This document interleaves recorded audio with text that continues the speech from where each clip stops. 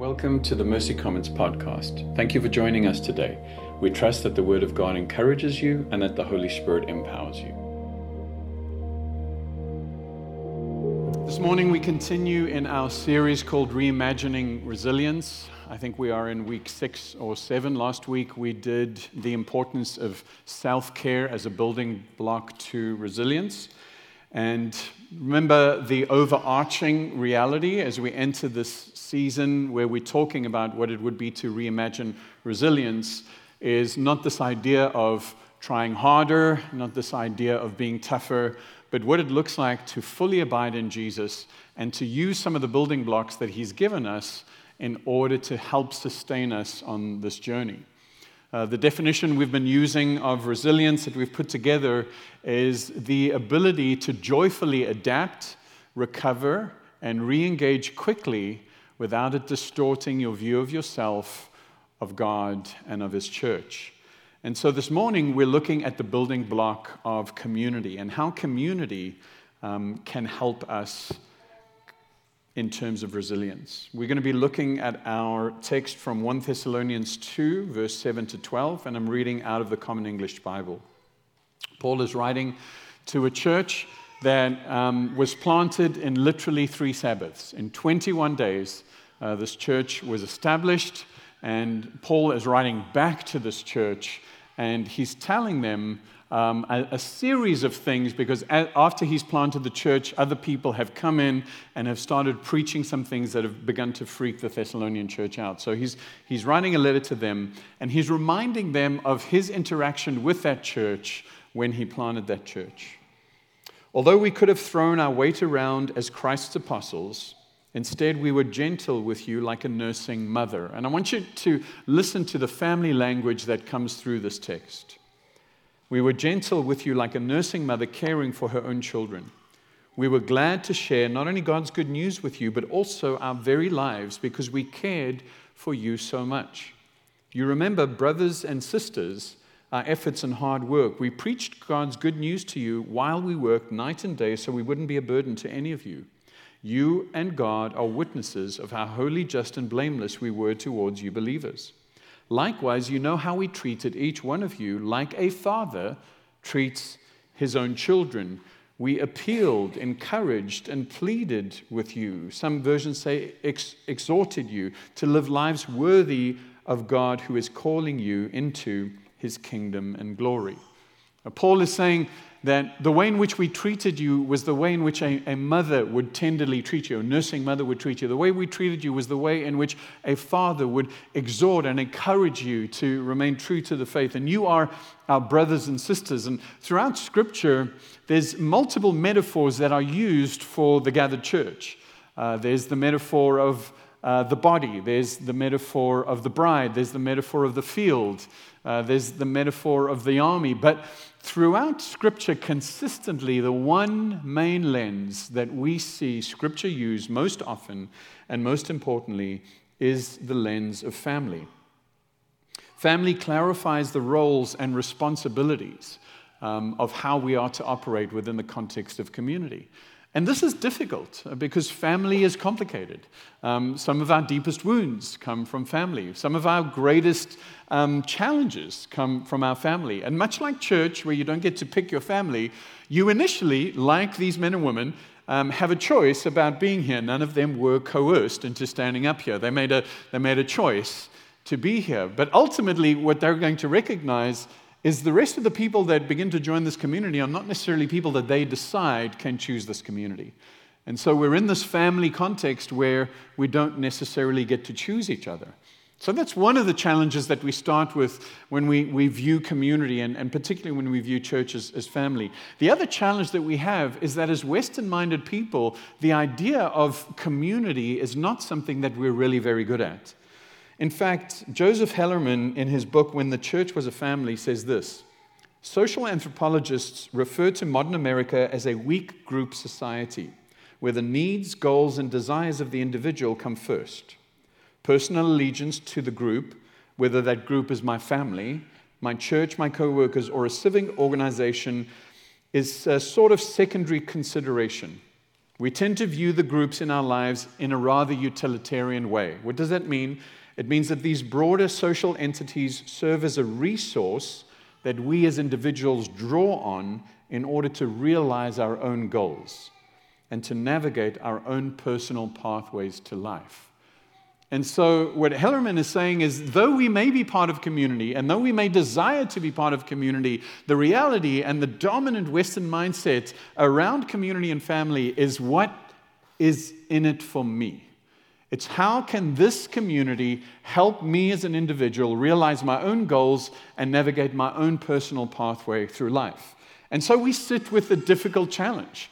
Some of us are from communities and from backgrounds where what is best for the community is primary and what is best for the individual is secondary. Now, Scripture says something unique to both of those communities. The Western mindset, the individual is paramount. Other mindsets, the community is paramount. And Scripture says that unless both are paramount, neither are going to be healthy. And so that's what we are invited into. Now, I know this morning that by nature of the fact that you're here, I'm preaching to the choir.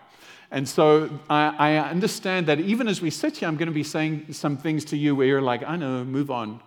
We've got donuts and coffee to get to. But these are important things because often the issue of community, and Pat and Alex and I were having this conversation, the idea that we would still be committed to community is something that is actually challenged by us. Why are you still part of this? Why do you give your time to this when so many people are walking away?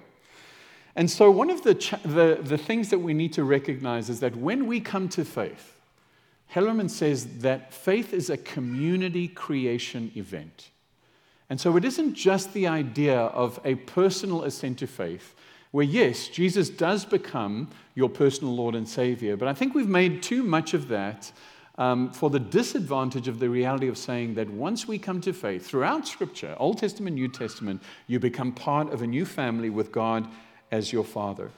When you become part of this new family, then we recognize that we are not here to taste sermons, to sip kind of worship expressions, to audit community and to see whether it serves my needs. When we come to faith in a deep and genuine way and we understand the importance of community, we realize that we are not consumers of spiritual products, but we are part of a covenantal and sacrificial family.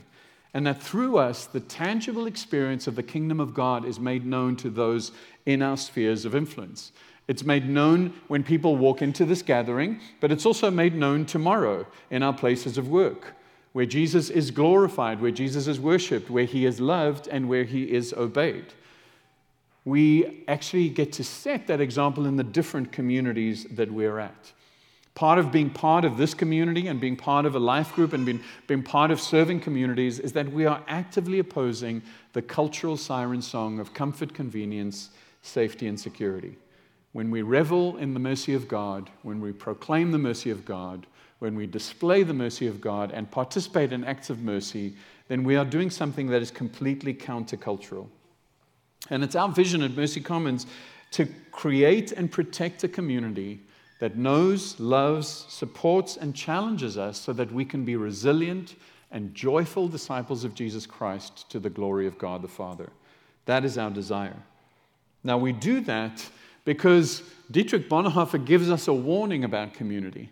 And in his book, Life Together, he says this: the person who loves their dream of community will destroy community, but the person who loves those around them will create community. The person who loves their dream of community will destroy community, but the person who loves those around them will create community. And that's part of the challenge of walking into a space with different ages, different people. And what we're saying is, I want a community that. And maybe the question we should be asking is, God, how can you help me to love the people that you've called me to be in community with, which will, by definition, create community? So this morning, we're going to look at how community builds resilience through shared experiences, through shared resources, and through shared convictions. And what I'm going to be doing is looking at these three topics through the lens of Mary, the mother of Jesus, and three moments in her life when community became this building block of resilience. And so in Luke 1, verse 34 to 35, I'm going to read a text that you guys are probably only used to reading at Advent. Mary said to the angel, "How will this happen?" The angel comes and says that the Holy Spirit will overshadow her and that she will give birth to the Messiah. The angel replied, "The Holy Spirit will come over you, and the power of the Most High will overshadow you. Therefore, the one who is born will be holy. He will be called God's Son. Look, even in your old age, your relative Elizabeth has conceived a son. This woman who was labeled unable to conceive is now 6 months pregnant. Nothing is impossible for God." Then Mary said, "I am the Lord's servant. Let it be with me just as you have said." Then the angel left her. Mary got up and hurried to a city in the Judean highlands. She entered Zechariah's home, that's Elizabeth's husband, and greeted Elizabeth. When Elizabeth heard Mary's greeting, the child leapt in her womb, and Elizabeth was filled with the Holy Spirit. And with a loud voice she blurted out, "God has blessed you above all women, and he has blessed the child you carry. Why do I have this honor that the mother of my Lord should come to me? Just as soon as I heard your greeting, the baby in my womb jumped for joy. Happy is she who believed that the Lord will fulfill the promise he made to her." One of the key building blocks of resilience and how community helps that is that we have shared experiences. And so here, Mary goes to Elizabeth. The angel, think about this, right? This teenage girl, this angel tells her that she's going to be pregnant. How's this going to happen? I haven't had sexual relations with a man. He tells her how it's going to happen. Still, there's this sense of I don't realize it's going to happen. The angel says, well, Elizabeth is also going to have a child. And she was told that she couldn't conceive. And so what does Mary do? She goes straight to Elizabeth. And in the context of the shared experience, both of their faith is elevated. Because as Mary walks in the room, Elizabeth prophetically realizes what has happened. And I can imagine Elizabeth, even after her husband, who cannot speak now, she's in this situation of what is going on? As soon as Mary walks in, she knows. There's this prophetic sense upon her. She's filled with the Holy Spirit. The baby jumps in her womb, and then she knows this is of God. Why? We have this shared experience. Both you and I have experienced something that is weird. Both you and I have experienced something that is very awkward. But in talking about this and in being together, we suddenly realize and know that this is of God. The next thing that happens is that Mary kind of bursts out into the song of praise and joy, and where she's declaring the goodness of God. And in that moment, as she sees Elizabeth, that shared experience actually builds her faith. And it makes her more resilient. And it helps her to actually take the next step, which is returning to her home, now being fully pregnant. When I just came to faith, I came to faith in my senior year of high school, and I didn't have any church background. We didn't even have a Bible in my home. I went to a Christian bookstore to buy a Bible, and I said to the lady there, "I am here to buy a Bible." And the lady says to me, "What kind of Bible?" And I said, "The Holy Bible." I didn't know there were kinds of Bibles. What are you talking about? And thankfully, she recognized that I really didn't know what I was doing or what I needed, and so she gave me a Good News Bible that had pictures in it. I'm kind of offended right now that I think about it, you know what I mean? But it had, those of you that have been around long, it had those pictures with people without faces, you know? It was that kind of weird Bible, but it really helped. The church that I came into was a Presbyterian church, but it had a spirit-filled life group that eventually, youth group, that eventually those leaders were asked to leave the church because they were causing too many problems with a Presbyterian theology. So what had happened is I came into a very charismatic experience of Christianity.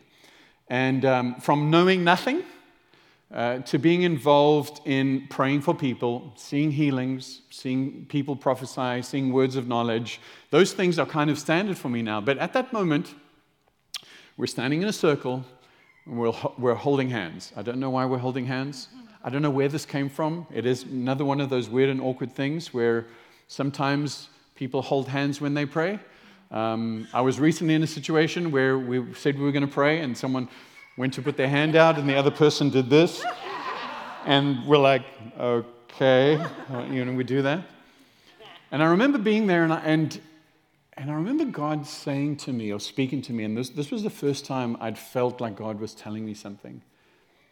And we were praying for this young man who was sick. He had problems with his lungs. And I said, I remember, I don't know if you've ever had this happen to you, probably not. My wife says it only happens to you, Nick, where you hear the words coming out of your mouth before you've processed them in your brain, And she says that's a Nickism, it's not a, But I hear myself saying, were you born prematurely? And the guy looks at me and he says, yes, I was. I was born in 7 months. And because of that, I've had problems with my lungs my whole life. And so in that moment, what happened was I was so freaked out, I ran away to the other room. I don't know what had happened. They continued to pray for him. This old man came and he sat down on the bed next to me, and his name was Ed. And he said to me, Nick, do you know what happened? And I said, I have no idea what just happened. He said, God's Spirit spoke through you and gave you a word of knowledge for that guy. Now, next week, I want you to come to my home, and I'm going to help you understand some of these things, and I'm going to show you where some of these things come in Scripture. And in that moment, I only knew this weeks later, but in that moment, that elevated my faith, obviously, because I didn't think I was crazy. But it also elevated Ed's faith, because as someone that had been in the faith for a long time, to actually be able to see God's Spirit use someone that was 16, had just come to faith, and God is using them, was this moment of shared experience that actually helped us to resolve both my very, very kind of new faith and his faith that had been for many years, but had been a little faded. This is easy, right, when it's good experiences. Even if those experiences are weird or awkward, people's initial response to us is key. When someone is experiencing something that is a little awkward but a little out of the natural, we need to be those that are intentionally breathing life and faith into people and not feeding their doubt. There are people in this room that are outstanding at this. David Platiero is one of those guys. He's like, man, this thing has happened to you. This is amazing. You should go with it. You should run with this. There are people that are gifted in that. As I read through this, I was realizing that Elizabeth was 6 months pregnant. It said that Mary stayed with her for another 3 months. But the Bible doesn't tell us that Mary was present when Elizabeth had her child. But I know, ladies, that it's not technically 9 months. It's more like 9 3/4 months. I know that. But I think it's possible that Mary was there when Elizabeth gave birth to John. And I think to myself, wow, what a privilege to be present at that birth. When Mary herself is pregnant, knowing that Joseph is already freaked out by this, knowing that her family and the village that she's at is freaked out by this, and seeing Elizabeth give birth.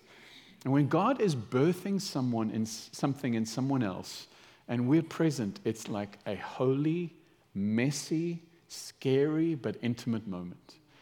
I know this, I've said this multiple times before. My wife's a doula. Every time she comes back, she is so tired, she is so exhausted. But she says, Nick, there's just something spiritual about being in a place where new life has come in.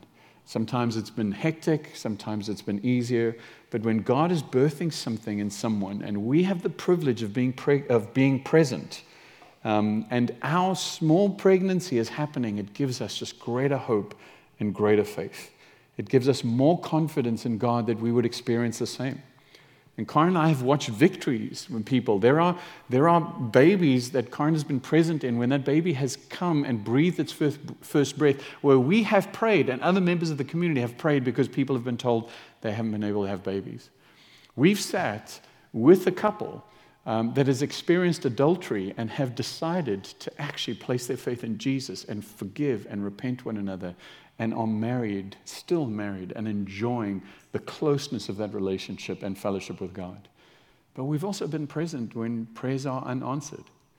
We've also been present where people are hurt and wounded by the fact that God has not moved in the way that they expected God to move. So part of the shared experiences that we have is not just the good experiences we have. Part of the shared experiences we have are some of the negative things that we experience. Part of the challenge of that is we experience negative things from each other in the context of community. Is at Ethan's graduation, consider it a real privilege to have been there. Whoop, whoop. And Ethan wanted to go to In-N-Out after graduation. So we go to In-N-Out, and Fallon will tell you that they never get my order right, okay? It is a 3-by-1, 3 meat, 1 cheese, onions, extra lettuce, okay? They never get that right. Ask Fallon, they never get it right. You know what? This is the interesting thing. I keep going back to In-N-Out. How many of you have got your order wrong at a fast food place and you go back, right? Man, one thing goes wrong in the church, that's it, I'm out. I'm done. I'm done with you people. And the reality is there's this expectation that actually some people are going to get it wrong sometimes. Actually, there's this expectation that, no, this is a complicated order, Then, okay, there's a cultural reference.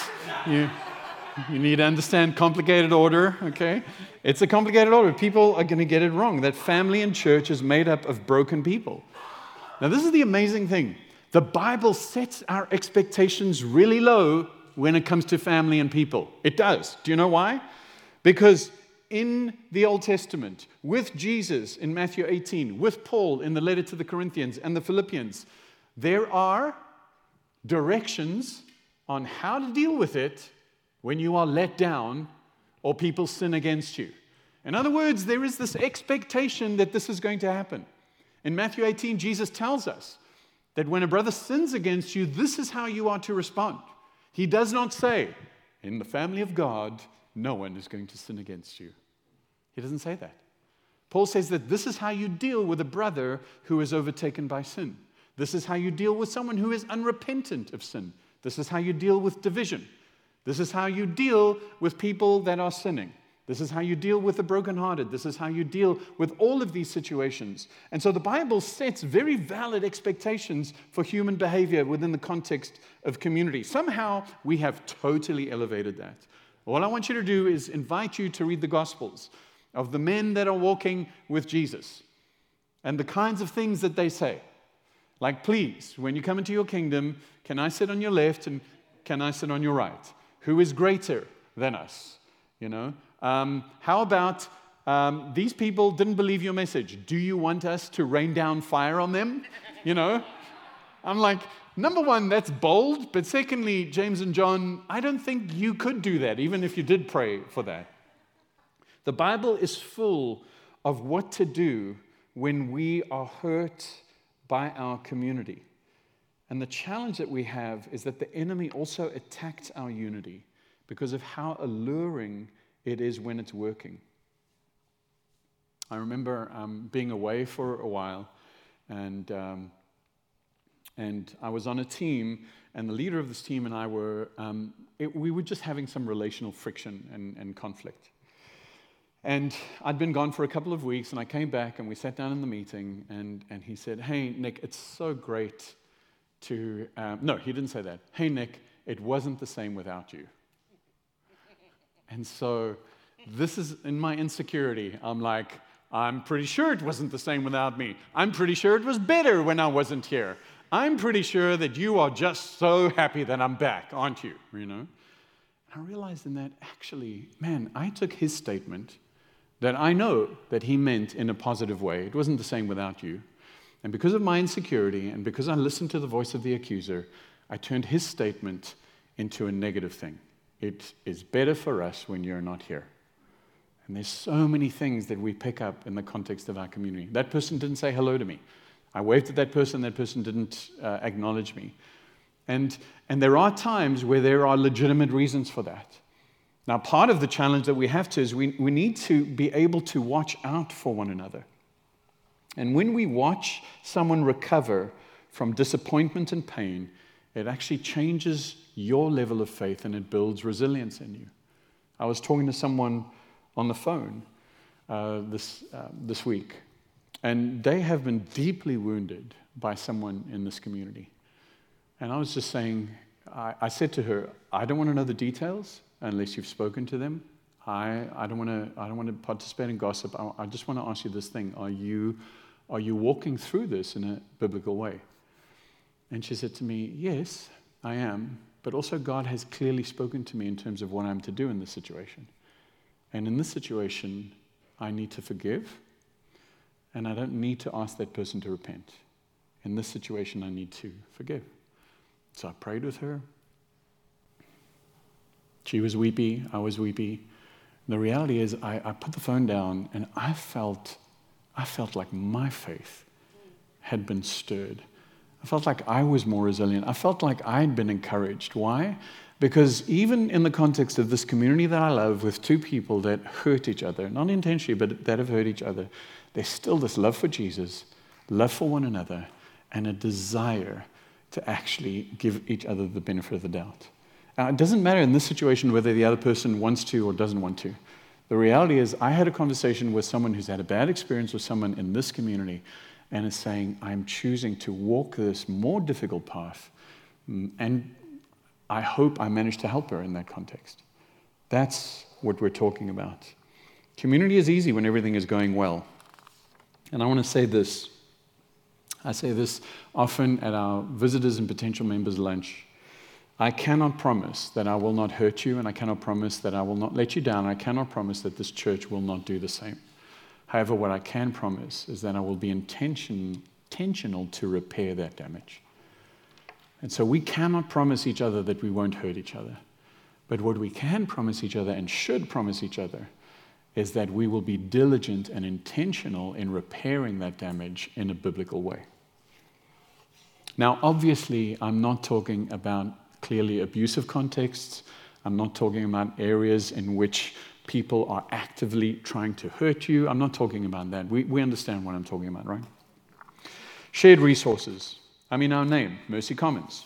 Mercy Commons was a name that God gave to us because of the profound power of the word mercy, but also because Commons is a shared resource that we all have access and responsibility for. At Life Group afterwards, we were talking about this idea of women that have a common closet. Mainly sisters, sometimes mothers and daughters, where it's this idea of I can borrow this because we are part of a family. What I didn't realize is how many rules there were about this common closet, and how differently it operates. So for me, I would like you to ask permission. If you want to borrow something, just ask permission if you want to borrow it. I would also like to say that permission granted once does not equal permission granted in eternity for that article of clothing. So we had that conversation as well, with my daughters and with Samantha. It's like, well, you said yes once, so basically anytime I want to borrow it, this is fine, It also apparently does not, this doesn't work when it comes to Doc Martens. So Doc Martens are off the table. They are not part of the common closet. Okay. When we're part of a community, we share our resources. And this morning, even in the confession, we said that we are sharing our treasures, our time, and our talents. And my wife said this is a bit of a stretch, but when Mary went to Bethlehem, there was someone that actually shared their resource with Mary and Joseph and allowed them to stay in the stable or the guest house with the animals. There was a person that actually opened their home. Now, we know that there was not enough room in the paid inns, but someone actually said, you can stay with me. I will share my resource with you. And so Mary has the sense of shared experience with Elizabeth. She now has the sense of shared resource from someone that she doesn't really know. And we need to understand that we live in a culture where the idea of shared resources is not as important as it was back then.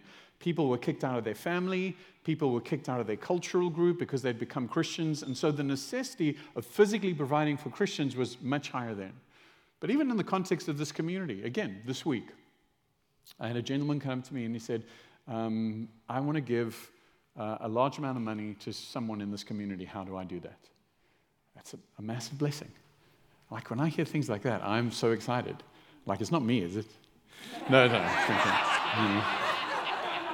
It wasn't me, just in case, you know what I mean. I love that. I love that someone in this community is being generous as a whole to the community, but is asking God, okay, God, who in this community can I be extra generous to? And that's the sharing of resources. The sharing of time is one of the most precious gifts that we have and resources that we don't actually want to part with. And let's be honest, in our more affluent Western culture, it's easier to give money than it is to give time. And I had this amazing story out of our life group. And one of the women in our life group was really struggling with an inability to sleep. And so we prayed for her. Karen went and sat with her for a bit, but this is what blew my mind. Someone else in our life group set their alarm for 3 o'clock in the morning, woke up, prayed for her, and went back to sleep. That blows my mind. I mean, is it the most super spiritual thing you can do? Is it? I don't even know how long it was. I'm pretty sure some of those were like, oh, please help us sleep, amen.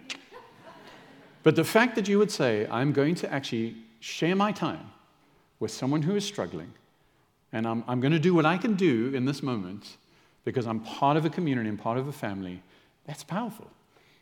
We have others of you that have shared your time in terms of Foster the City. Others of you that have said, hey, I'm going to give my time so that you can go and have a date. I'm going to bring a meal to you because that you're inviting these children into your home and trying to provide that kind of environment. There's the sharing of our talents, of our relationships.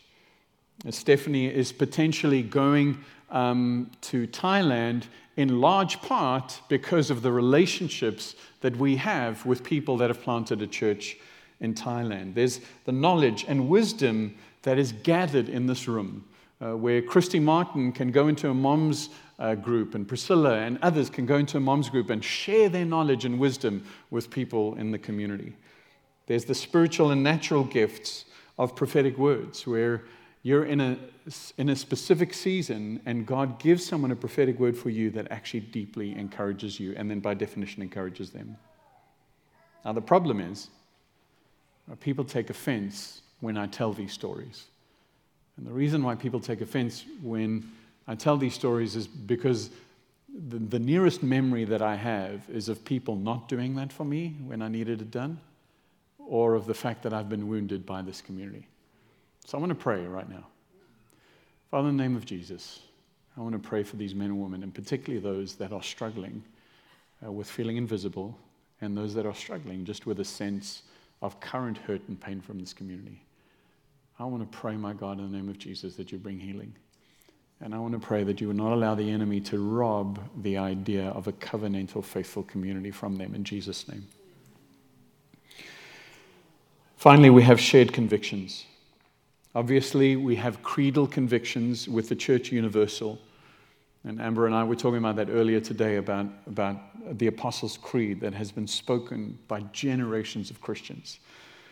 But we also have convictions that we hold dear as a family. Mary comes to Jesus, so Mary's had the shared experience with Elizabeth. She's had this shared resource. Now her conviction is challenged. When she comes to Jesus, and Jesus is in the house, and she knocks on the door, and they say to Jesus, look, your mother and brothers and sisters are outside. They're looking for you. And he says, who is my mother? Who are my brothers? But those that do the will of my Father, those are my brothers, my sisters, and my mother. Wow. That makes us feel really uncomfortable. Not as uncomfortable as the other scripture where Jesus says, unless you hate your mother and father. We don't have time to go into that because he's not talking about this. Now, this is the tension that we've got to understand. The conviction of family is not an either-or thing. It is a both and. Because when Jesus is on the cross and he looks down at his mom and he says to the disciple, here is your mother. Woman, here is your son. And from that time on, the disciple took her into his home. Now, there's a sense in which we need to understand that we are not in competition with our nuclear families. That our nuclear families and our larger church family complements each other. They are a vehicle to actually restore each one of those things. It means that the kingdom of God creates a larger family within which my nuclear family sits. Because if that's not true, then there's no hope for the single, there's no hope for the divorced, there's no hope for the widowed, there's no hope for people that struggle with same-sex attraction. Because if the nuclear family is by definition the most important thing, then I can only ever be on the outskirts of what family means. But the reality is what Jesus is calling us into is a both and. Is that you have responsibilities for your family, but you also have the responsibility to place your family within the larger family of God. This is where Paul says to Timothy in 1 Timothy 5 verse 8, he says, if someone doesn't provide for their own family, and especially for a member of their own household, they have denied the faith.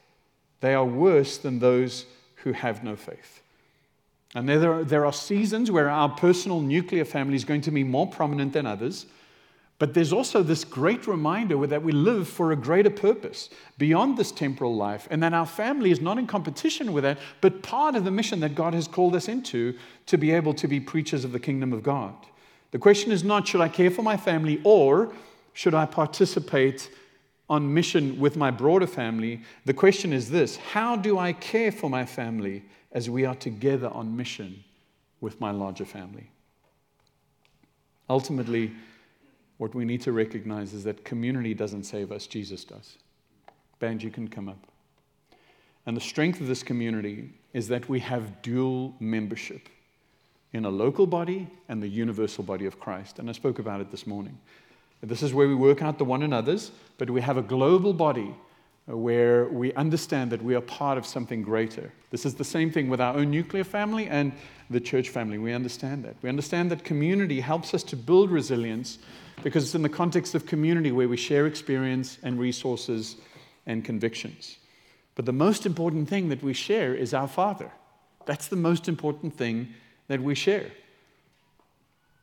Community can lead us to Jesus, but it cannot replace Jesus.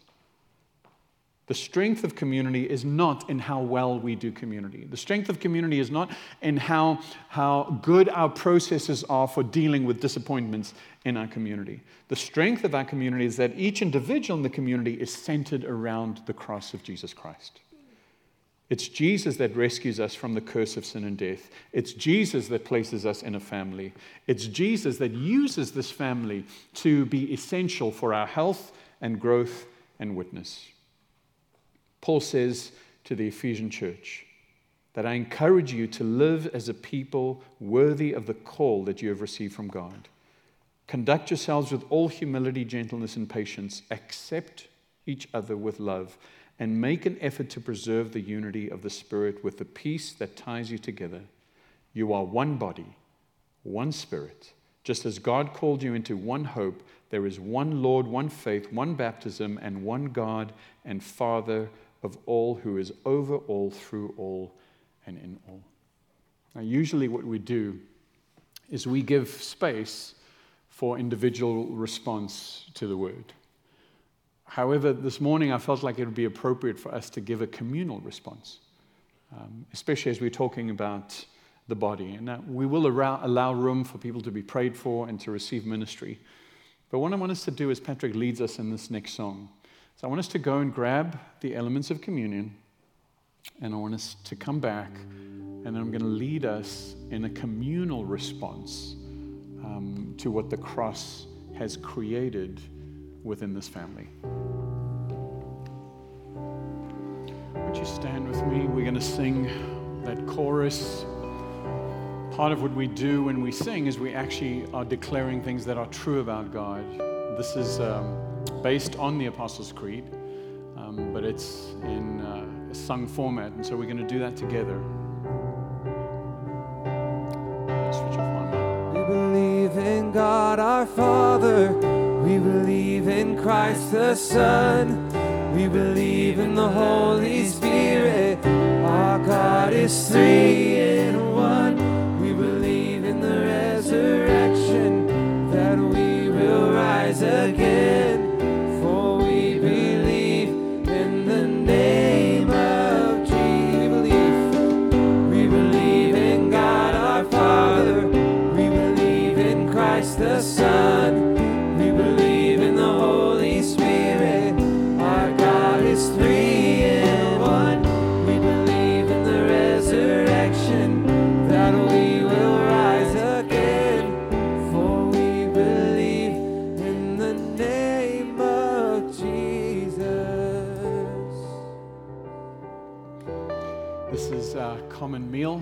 It's called communion. This is a meal that saves, that heals, that unites. And if you've not yet placed your faith in Jesus as Lord and Savior, Scripture tells us that you confess with your mouth, believe in your heart that Jesus Christ is Lord, that God raised him from the dead, you will be saved. And you can take communion with us as a new member of the body of Christ.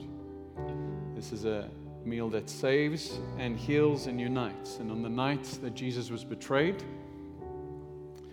he took the bread, and after giving thanks, he said, "This is my body broken for you. Do this in remembrance of me." He took the cup, and he said, "Every time you drink it, do this in remembrance of me." And every time you eat this bread and drink this cup, you proclaim the death of the Lord and until he comes again. So what I want to do before we take the elements is we're going to do a call and response, and it's going to be on the screen, and I'm going to play the role of leader, and you will speak the role of congregation. In the breaking of the bread and the sharing of the cup, we declare our unity and our shared participation in Christ's sacrifice. We joyfully, expectantly, and gratefully eat of this meal, and we declare,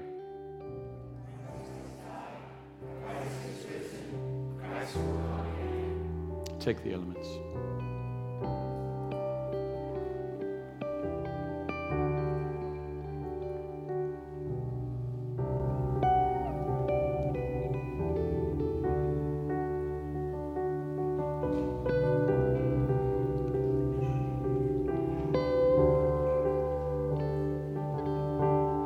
Almighty and everlasting Father, we thank you for feeding us with the spiritual food of the precious body and blood of your Son and our Savior, Jesus Christ.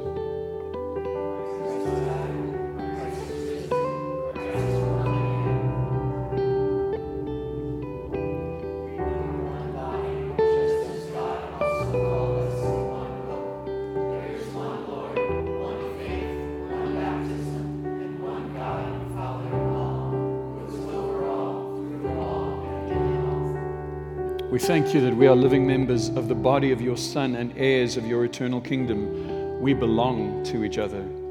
And our Father, send us out to do the work you've given us to do, to love and serve you as faithful witnesses of Christ our Lord.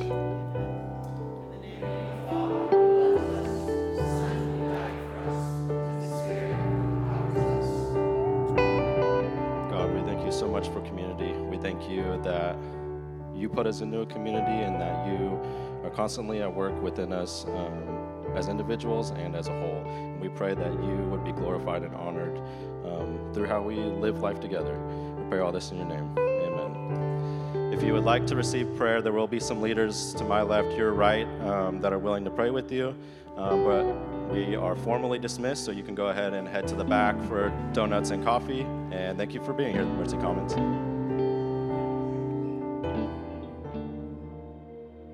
Thank you for listening to the Mercy Commons podcast. If you enjoyed today's content, please rate us and hit subscribe. And if you'd like to learn more about us, visit our website at mercycommons.church.